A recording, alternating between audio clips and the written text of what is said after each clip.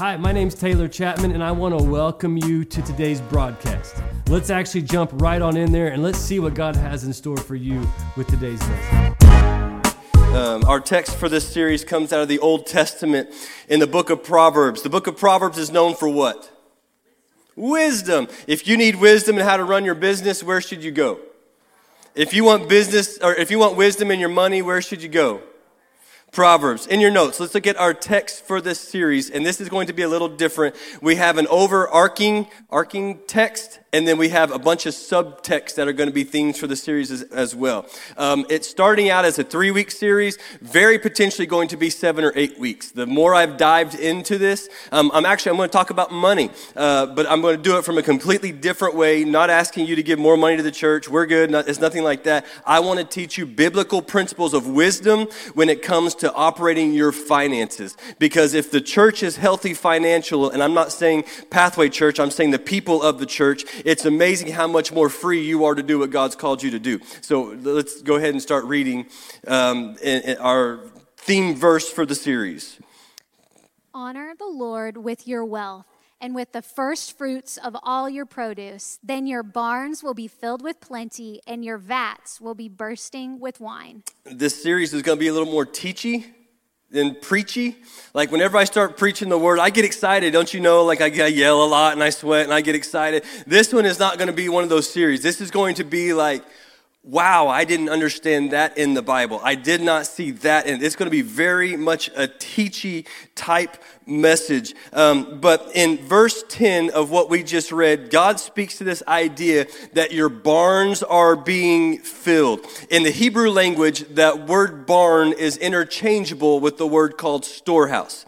I am, for this series, going to call it Storehouse because in the town I grew up in, there was a place called The Barn, and it was the alcohol drive-through joint. So every time I think of The Barn, I think of the drive-through joint. I never actually went through there, but it was on the strip at campus, and I can't get that image out of my mind. So we're going to call it the Storehouse, and the words are used interchangeably. The word storehouse, or barns, but storehouse is given to us in a plural sentence form, meaning there are multiple types of storehouses that can be filled. For example, a wheat farmer will not have the same type of storehouse as a hay farmer.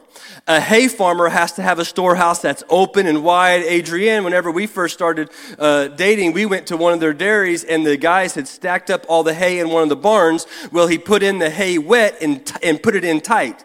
Well, the wet hay in the tight space without airflow created so much heat that it caught the whole barn on fire and they lost all their crop. So there are different types of storehouses that are needed to do different types of things. If you have a grain silo, you've got to have a storehouse that's watertight, so you keep the water out, you keep the vermin out, you keep all of that out. But also it mentions in verse 10 that your vats will be bursting. Vats is a liquid storehouse. So there are multiple kinds of storehouses that we establish, and what we're going to look at in this series are specifically 3 types of storehouses that the Lord shows us. If we're going to walk in wisdom when it comes to our finances, how do we establish our storehouse according to the purpose that God has for our lives individually?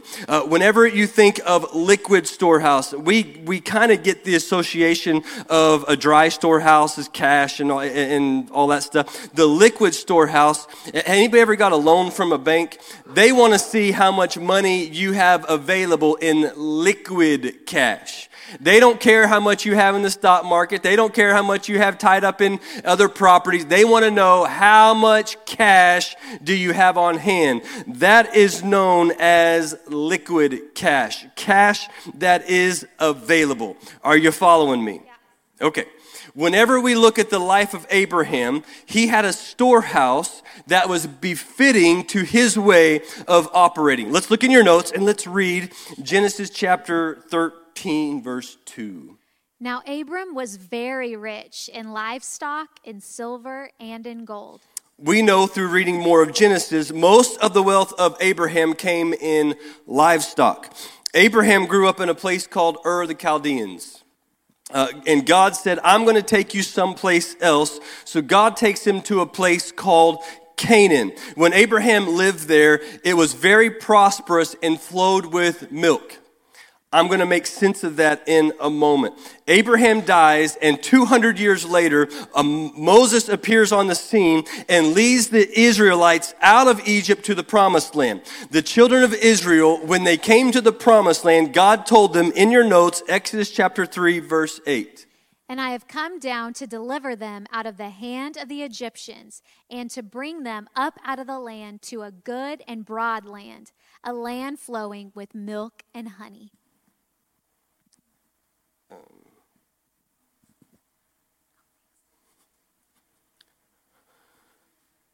Let me explain with milk and honey. Abraham had a land flowing with milk. God told the children of Israel, you have a land flowing with milk and honey. God is saying to the children of Israel, you are going to operate a little higher than what Abraham walked in. So milk represents pasture, grazing, livestock. God told Abraham, you have a land full of milk.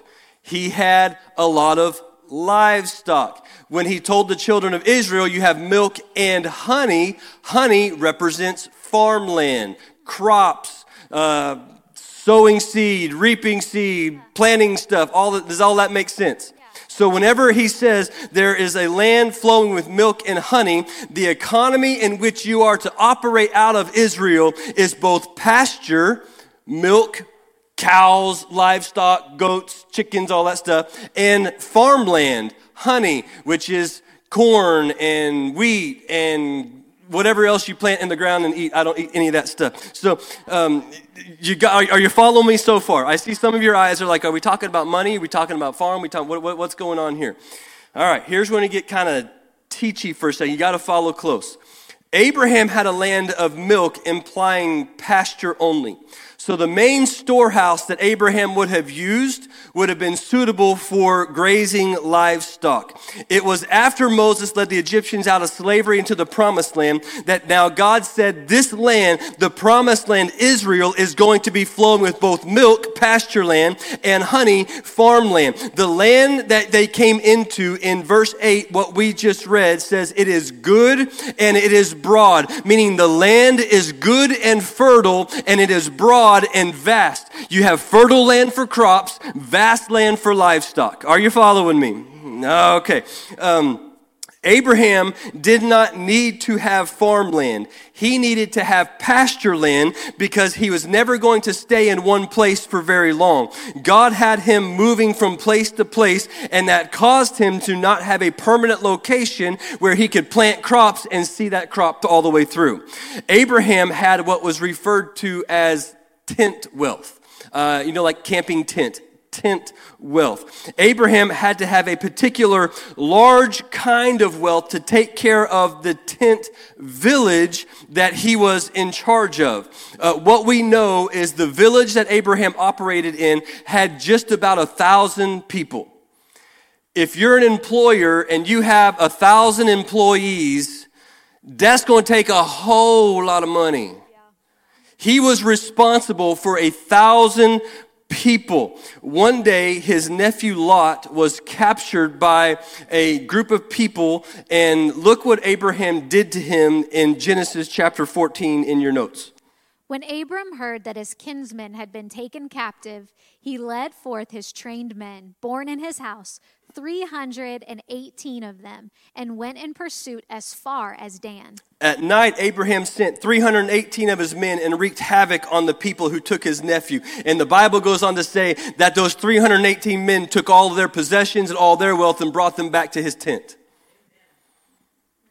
Abraham had a large force around him because he had so much livestock, he had so much wealth, that he had to have 318 men who were trained.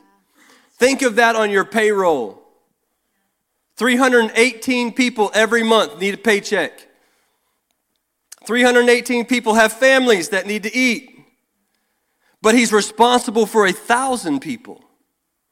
It wasn't like, hey, everyone, let's go down to McDonald's and get a job here. Let's go over here and get a job. No, he was responsible. The livestock and all of that and what he took care of, he was responsible for all their bills. So here is Abraham, and he has 1,000 people that he is in charge of, and God has a special plan upon his life because it is through this genealogy, this bloodline, that the Messiah would one day come. Abraham had a purpose upon his life that was beyond him, and God allowed him to have great wealth upon his life. Look at this statement in your notes, and we're going to unpack this, and I'm about to take off running because I told you I was going to teach it, but I'm getting excited about this.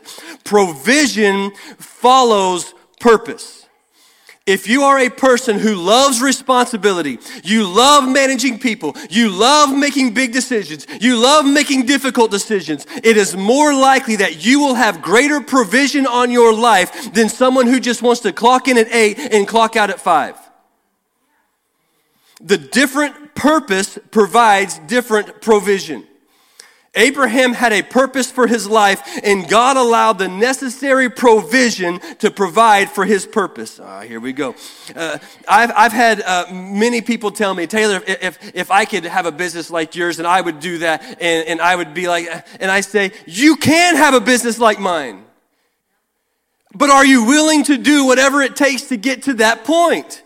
And that's where most people fall off. They're not willing to do whatever it takes to get to the point to where you have a successful business. So what happens is there is prosperity on my business because I'm responsible for a greater number of people. So therefore the provision for my business needs to have greater wealth and depth to it than someone who just goes in and clocks in at 8, clocks out at 5. Does that make sense? If you're willing to work harder than everyone else, you can have what everyone else has. But it works the same thing in everything. If you want to be a great musician, you've got to work harder than everyone else. Abigail wakes up every morning on her own, and she's in there going, plopping on that piano, and she's becoming a musician. She is working at it more than I am, and she's a better musician than I am. But if I wanted to be good, what would I have to do? Go in there and practice and do what no one else is willing to do to get to where no one else has gotten. If I want to be an entrepreneur and have businesses, I've got to learn to take risk and say, I can open up this kind of business and this kind of business. And if I want to have financial success, I want to be a rich person. You can't be rich on one income. You've got to learn how to create multiple income streams into your family. If you're willing to do what no one else has done, you're going to have what no one else has. Okay. I need you to get this next statement in your heart because I'm going to take off. The purpose you walk in is in direct correlation to the provision that God will provide. Let me say it again. The purpose that you walk in is in direct correlation to the provision that God will provide. If your purpose is small, you need small provision. If your purpose is vast, you'll need vast provision. Are you following me? When we started our business here 5 years ago in Norman, in the first year, we were the highest rated cleaning company in Norman. The second year, we crossed over $1 million. The third year, we were exploding beyond what we were needing, and we were looking at it saying, like, we don't even need all this. It's happening all so fast. Why was God blessing our business? It wasn't because I'm that great of a businessman. It was because there was provision for the purpose that was upon my life. God knew that we would be starting a church that would require a great deal of funds, and I'll be hanged if I come in here asking and begging for money every week, because my God will supply all of my needs, and it happened to come in me in the form of work. So what did I have to do? God provided the provision for the purpose that's placed upon my life. I promise you, if we were not running this church, my business would be downhill within 6 weeks. My business is successful only because it provides the provision for the purpose. Provision has been provided by God that is in direct proportion to my purpose. The individual that is responsible for no one will likely have a small provision, but the individual who is responsible for many will have a greater provision upon their life. Josh, is that not correct? You have employees working for you. If you only had yourself as an employee, you would be making bank right now, but you couldn't do near as much work. But God says, I'm going to give more business and have more employees, and that requires more what to come into your hands? More resources, because there's more employees there. You take Kaylin. You don't have a company. You don't need the same amount of resources that Josh does because you don't have anybody responsible for paying your bills, right? Your mom and dad still paying. Your mom's still paying. Sorry, I didn't mean to do that. Your mom is paying the bills. You don't need the same provision on your life that Josh needs for his life because there's two separate purposes. Are you following me? I'm just laying some groundwork here. I'm getting a little excited, but I'm just laying some groundwork. The blessing of the Lord is linked to your calling. The blessing of the Lord is linked to your calling. If you limit your calling, you limit the blessing of God upon your life. Woo! If you limit the calling of God upon your life, you limit the blessing that God will put upon your life. If you are broke and working your tail off, and you're broke not because you have bad spending habits, but because you just can't seem to get ahead, somewhere you are operating outside of your calling.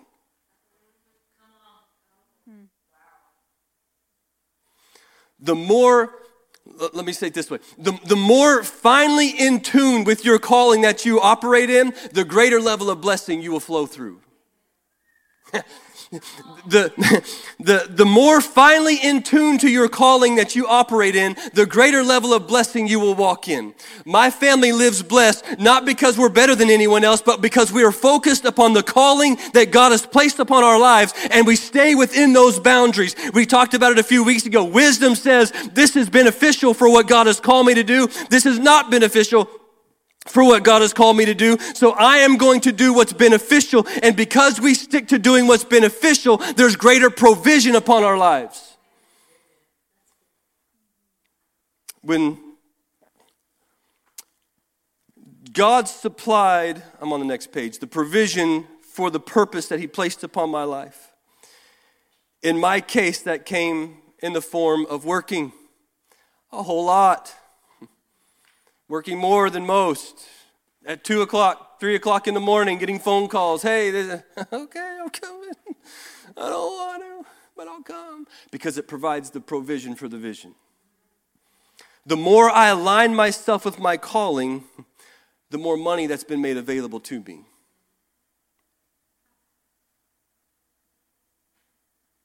The more I align myself with my calling, the more money that's been made available to me. When we were in California this past week, my aunt, I shared this Friday night in your prayer meeting. My aunt called us up and she prayed for us, and she prayed for us and kind of hit down a couple of people, and then a few minutes later, the service was going on, and she stopped and she said, Taylor, you and I are carrying the call upon this family. Let's do this together. What she was telling me is, Taylor, you're operating in the calling that God has for you. It was after service, we were going to the back, and she said, Taylor, you are operating inside of your calling. When you think about storehouses, you think about what your purpose in life is, and your storehouse will be established according to your purpose.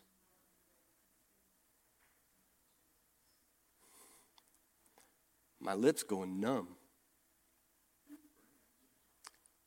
So if I start sitting like this, I apologize. I won't kiss you, Mike. Oh, did you say somebody else? I'm sorry, I took that as you. When you think about your storehouse, you think more about your purpose in life, and your storehouse will be established according to your purpose. God, that's good. There are 3 types of storehouses taught in Deuteronomy. these are not referring to like wheat or grain storehouses. This is what we call use storehouses, spiritual and usage storehouse. And I need you to understand the context of what these storehouses look like. And so we're going to read 14 verses in Deuteronomy, and then I'm going to highlight one of them. But I need you to get the whole context of what's taking place, and these 14 verses will be the text for today, next Sunday, and the week after. And then I'm going to get into the miracles of the storehouse. I've already started writing that one. Man, I almost preached that one first just because it got me so excited. But hey, this is working out pretty good too. So let's look in your notes and go ahead and read the whole thing. No one fall asleep. Pay attention. I know it's long, but read it fun. Don't be boring. Wow. And if you faithfully obey the voice of the Lord your God, being careful to do all his commandments that I command you today, the Lord your God will set you high above all the nations of the earth. And all these blessings shall come upon you and overtake you if you obey the voice of the Lord your God. Blessed shall you be in the city, and blessed shall you be in the field. Blessed shall be the fruit of your womb, and the fruit of your ground, and the fruit of your cattle, the increase of your herds, and the young of your flock. Blessed shall be your basket and your kneading bowl. Blessed shall you be when you come in, and blessed shall be you when you go out. The Lord will cause your enemies who rise against you to be defeated before you. They shall come out against you one way and flee before you 7 ways. You guys ought to be reading this and claiming it for yourself. I'm getting excited just listening to it. The Lord will command the blessing on you in your barns and in all you undertake. And he will bless you in the land that the Lord your God is giving you. The Lord will establish you as a people holy to himself, as he has sworn to you, if you keep the commandments of the Lord your God and walk in his ways. And all the peoples of the earth shall see that you are called by the name of the Lord, and they shall be afraid of you. And the Lord will make you abound in prosperity, in the fruit of your womb, and in the fruit of your livestock, and in the fruit of your ground, within the land that the Lord swore to your fathers to give you. The Lord will open to you his treasury, the heavens, to give you the rain to your land in its season, and to bless all the work of your hands. And you shall lend to many nations, and you shall not borrow. Side note right there. If you're a lender and not a borrower, do you think the poor lend money? That's all I'm going to say about that. And the Lord will make you the head and not the tail, and you shall only go up and not down if you obey the commandments of the Lord your God, which I command you today, being careful to do them. And if you do not turn aside from any of the words that I command you today, to the right hand or to the left, to go after other gods to serve them. You ought to take that and read that sucker every day, and you just confess that over your life. That's good. Man, I should have wrote that. That's pretty good. The first storehouse that we're going to look at is called, write down, it's your only blank for today, is number one, the immediate use storehouse. The immediate use storehouse. Let's look back on the flip side at verse 5. At the very bottom, you guys still spelling immediate? Is there two M's or one?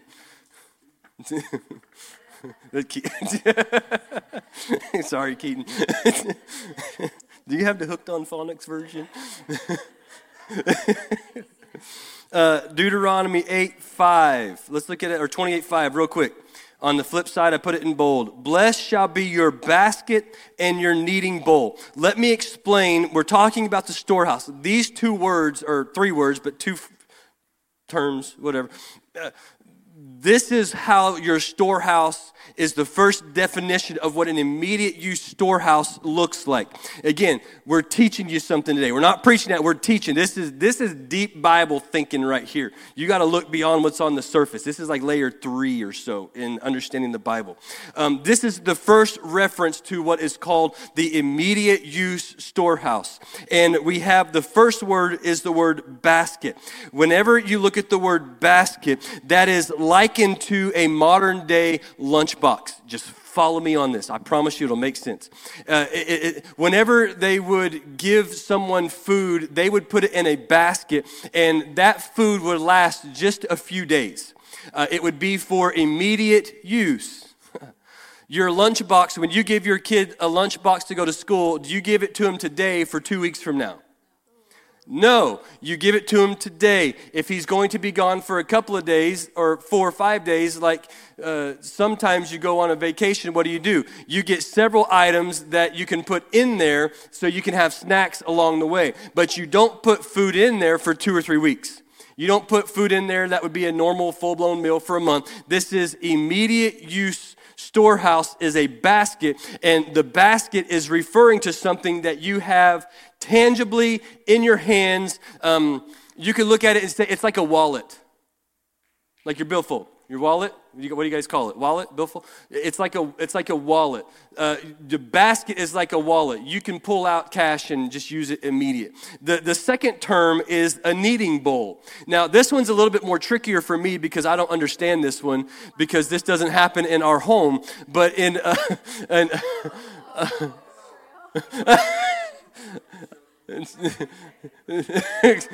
I make the bread the other way. I bring in the dough. See what I did there? This is like the kneading bowl, or is like, you guys can probably explain this better than I do. You make sourdough bread, and you put it all together. You put the yeast, you put all that stuff in there, and you've seen those restaurants that say, like, our yeast is 100 years old, or whatever. You make a lump of bread, and then you pull some of it out, and you put it aside on the table, and then the next day, you take that side that you put on the side, you put that in this clump, mix it all together, you pull out a clump, and stick it on the table, and you bake this, and you do that over and over and over, and that's how you get 100-year-old yeast. Is that correct? Yeah, that's correct? Okay, so that is kind of like the kneading bowl. It is something that would be that you stick your resources into, like a refrigerator or a table. You have resources available to you. You don't need them today, but you're going to need them in the very, very, very near future. It's not something you can leave out. You can't leave bread out on the table for months and months. You can leave that little bit of dough out you put it in a bowl and you put saran wrap on top of it, and you can leave it out for a day, and then what happens to it? It starts to rise. And if you don't use it, it goes bad. It's an immediate use type thing. So whenever you look at these two terms, you've got a basket that is referring to like a purse or a wallet, and then you have the kneading bowl, which is referred to like as a shelf or a refrigerator. So what this is saying is the first storehouse that you are to have in your budget is an immediate use storehouse, is something that you keep close to you and you have available to you whenever you need it. Jesus had an immediate use storehouse, and I want to show you how it worked. In the Gospel of John, Philip shows us how much money he had in his immediate use storehouse. This is the basket of money that Judas oversaw. Judas is the one who betrayed Jesus. We're all on the same page. He oversaw the money. But Philip tells us how much money would have been in that basket. Let's look at John chapter 6 and read these two verses. Lifting up his eyes then, and seeing that a large crowd was coming toward him, Jesus said to Philip, "Where are we to buy bread so that these people may eat?" He said this to test him, for he himself knew what he would do. Philip answered him, 200 denarii worth of bread would not be enough for each of them to get a little. Philip is showing us the multitude is so great that they have 200 denarii in their purse. Denarii would be a single day's wage. A single denarii is a single denarii. One denarii is 1 day's wage. Is that right? Okay. So if they had 200 denarii, how many days' wages is that? 200. You guys are, okay. So it is believed that they would have had about 200 denarii in their money basket at any given time.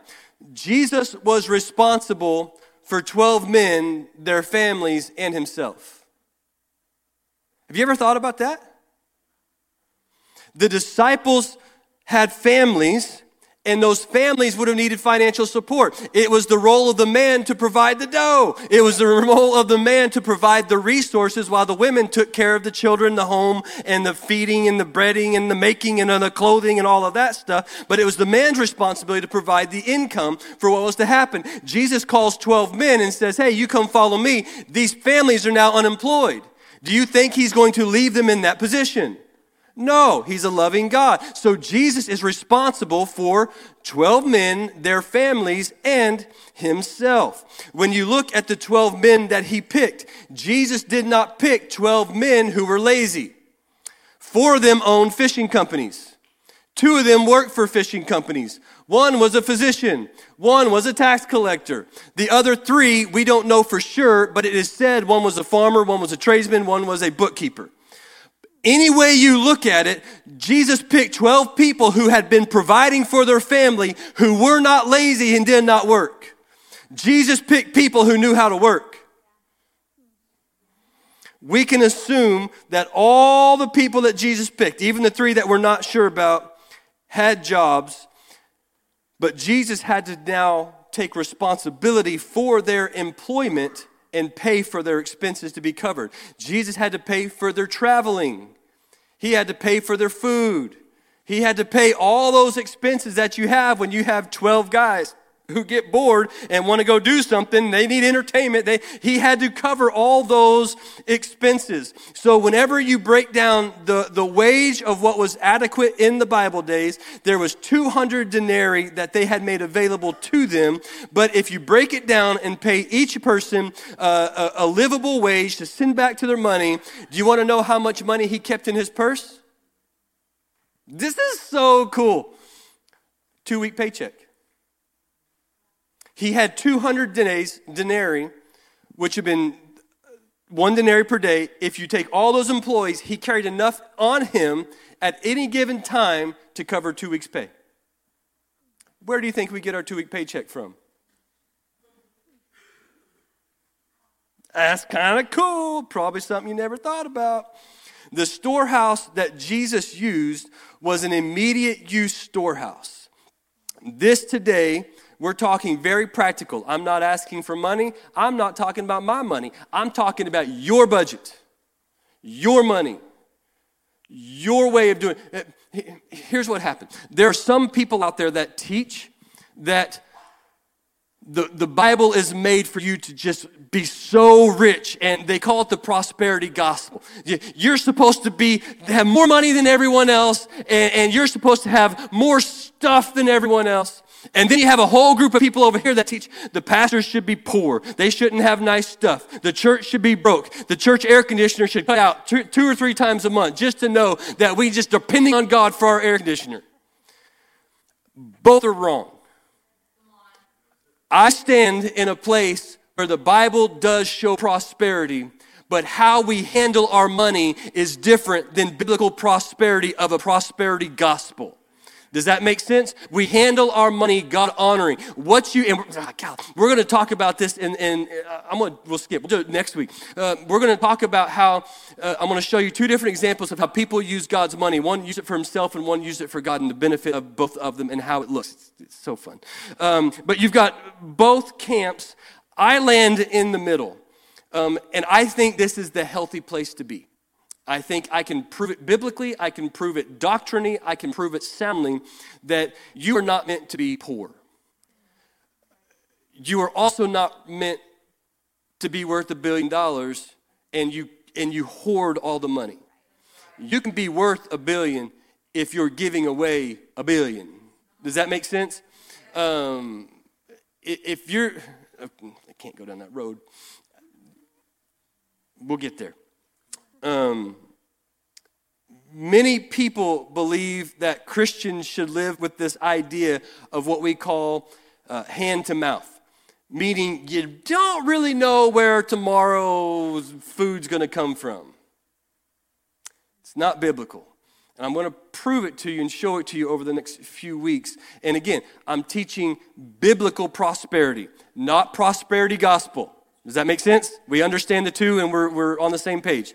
We're teaching biblical theology. What does the Bible say about our resources? Again, Have I asked for money one time? Am I telling you you need to give more to the church because if you give more to the church, then it'll all be... No, that's not where I'm going. I am teaching strictly how the Bible functions when it comes to our resources. Because let me tell you this. If you have money, it makes life so much easier. Whenever you're broke, it makes life so much more difficult. And so if we can understand, if we're going to go as a church where God's called us to go, we've all got to be on the same page of biblical prosperity, and we're here to support each other, help each other, talk about these things with each other, hold each other accountable, and we're going to do all that. But we are to live with funds that are accessible in the immediate use storehouse. This is stewarding properly the resources that God has given to you. Your storehouse will look different than my storehouse. My storehouse will look different than your store. Your storehouse will look different than Kevin's storehouse. We talked about it at the beginning. Your storehouse will be in direct proportion to the operation you are operating in your purpose. Your immediate use storehouse may be $1,000. Again, we're looking at 2 weeks because Jesus had enough to pay his disciples 2. Your immediate, you may say, hey, $1,000 every 2 weeks covers my expenses. Or you may have a business and you say, hey, my immediate use storehouse 2 weeks is $100,000 or $500,000. So the number is irrelevant when it comes to that. It's understanding the concept, the idea of what this looks like, the principle that we're learning. There is a storehouse that is directly proportional to your purpose. There is a storehouse that you need to establish that is in direct proportion to the purpose that's upon your life. If you have a purpose to raise children, your storehouse will be bigger than someone who doesn't have children. If you have a purpose to own a business, your storehouse will be different than someone who doesn't own a business. Do you get where I'm going with all that? I don't need to beat a dead horse. Are you following me? Okay. If biblical wisdom is to have funds available in your immediate use storehouse, it is up to you and your purpose to decide how much those funds are. I'm going to close this sermon down. I've got multiple pages here and I went long. If you don't steward your finances properly, it will limit what God can do in your life. You can say, God, I want to go do this. I feel that you've called to go do this. God said, I provided that for here, but you went and blew those resources here, and now you can't do what God's called you to do, and now you're blaming God for something that you did on your own because you didn't steward what he gave you to begin with. In the immediate use storehouse, I'm trying to make this as plain and simple as I can. There's enough financial means to always cover 2 weeks. So when it comes to looking at your budget, what does your budget every 2 weeks look like? Let's say easy math.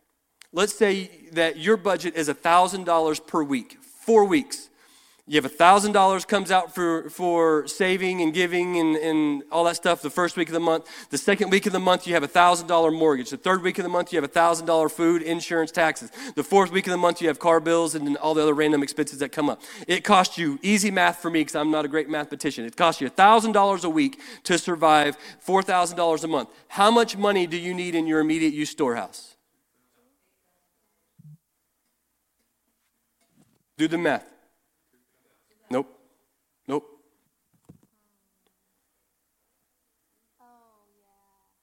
3,000.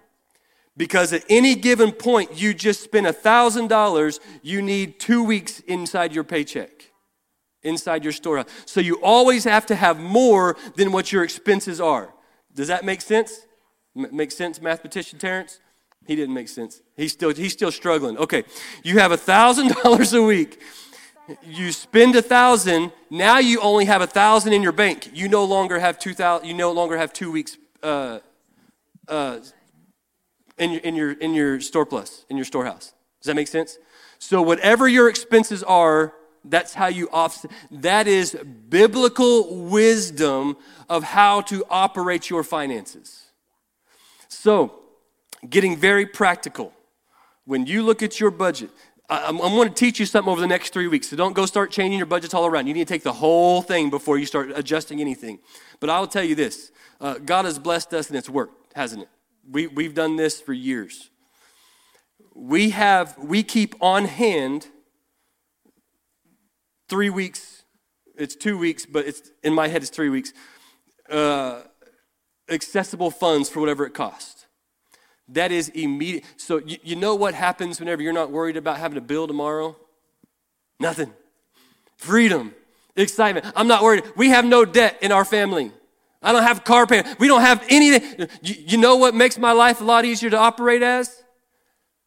Knowing that I don't have to worry about it because I put the Bible to use and said, God, how do we orchestrate our business, our budget to align ourselves to do how you've called us to live in order for our purpose to be fulfilled? The last thing I want to do is stand up here and say, oh, we don't have anything to do this. We're messing up here. God's not providing over here. That's nonsense. You will never hear a fundraiser in this church because my God will supply all of the needs according to his riches. And as long as we are operating in the calling that our purpose is supposed to look like, he provides the provision for the purpose.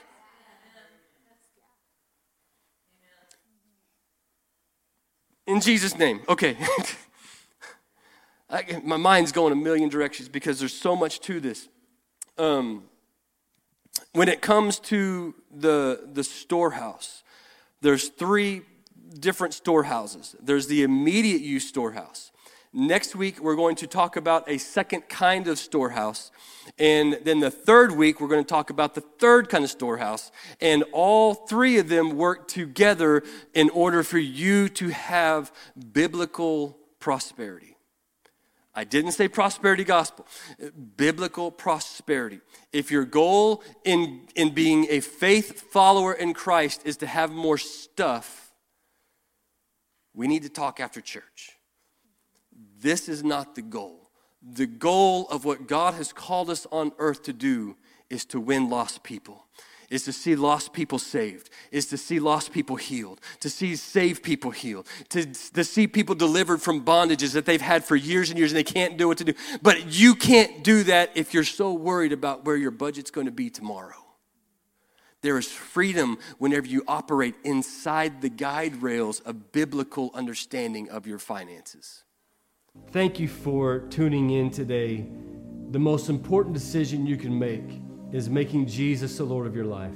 The Bible says that because we are born into sin, there needs to be a blood sacrifice to redeem us from the curse that sin brought us into when we were all born. God wanted to give you the opportunity to live in eternity with him, so he sent his son Jesus to die on the cross to be that blood sacrifice for you and I.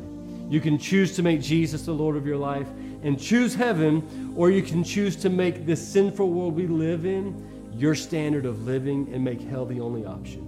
If you want to make Jesus the Lord of your life, we want to give you that opportunity right now. All you have to do is repeat these words after me. Say this: Lord Jesus, I am a sinner in need of a Savior.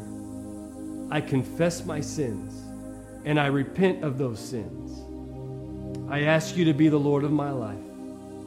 Fill me with your Holy Spirit. Make me a fully devoted disciple.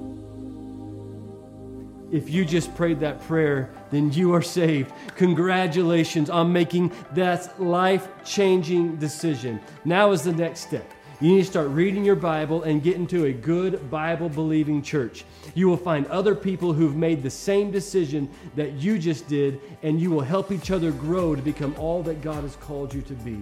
If you just prayed that prayer, I want you to know that I am praying for you, that I am for you, but I need to know about it. If you would go to pathwaychurchok.com, that is pathwaychurchok, just the letters O and K.com.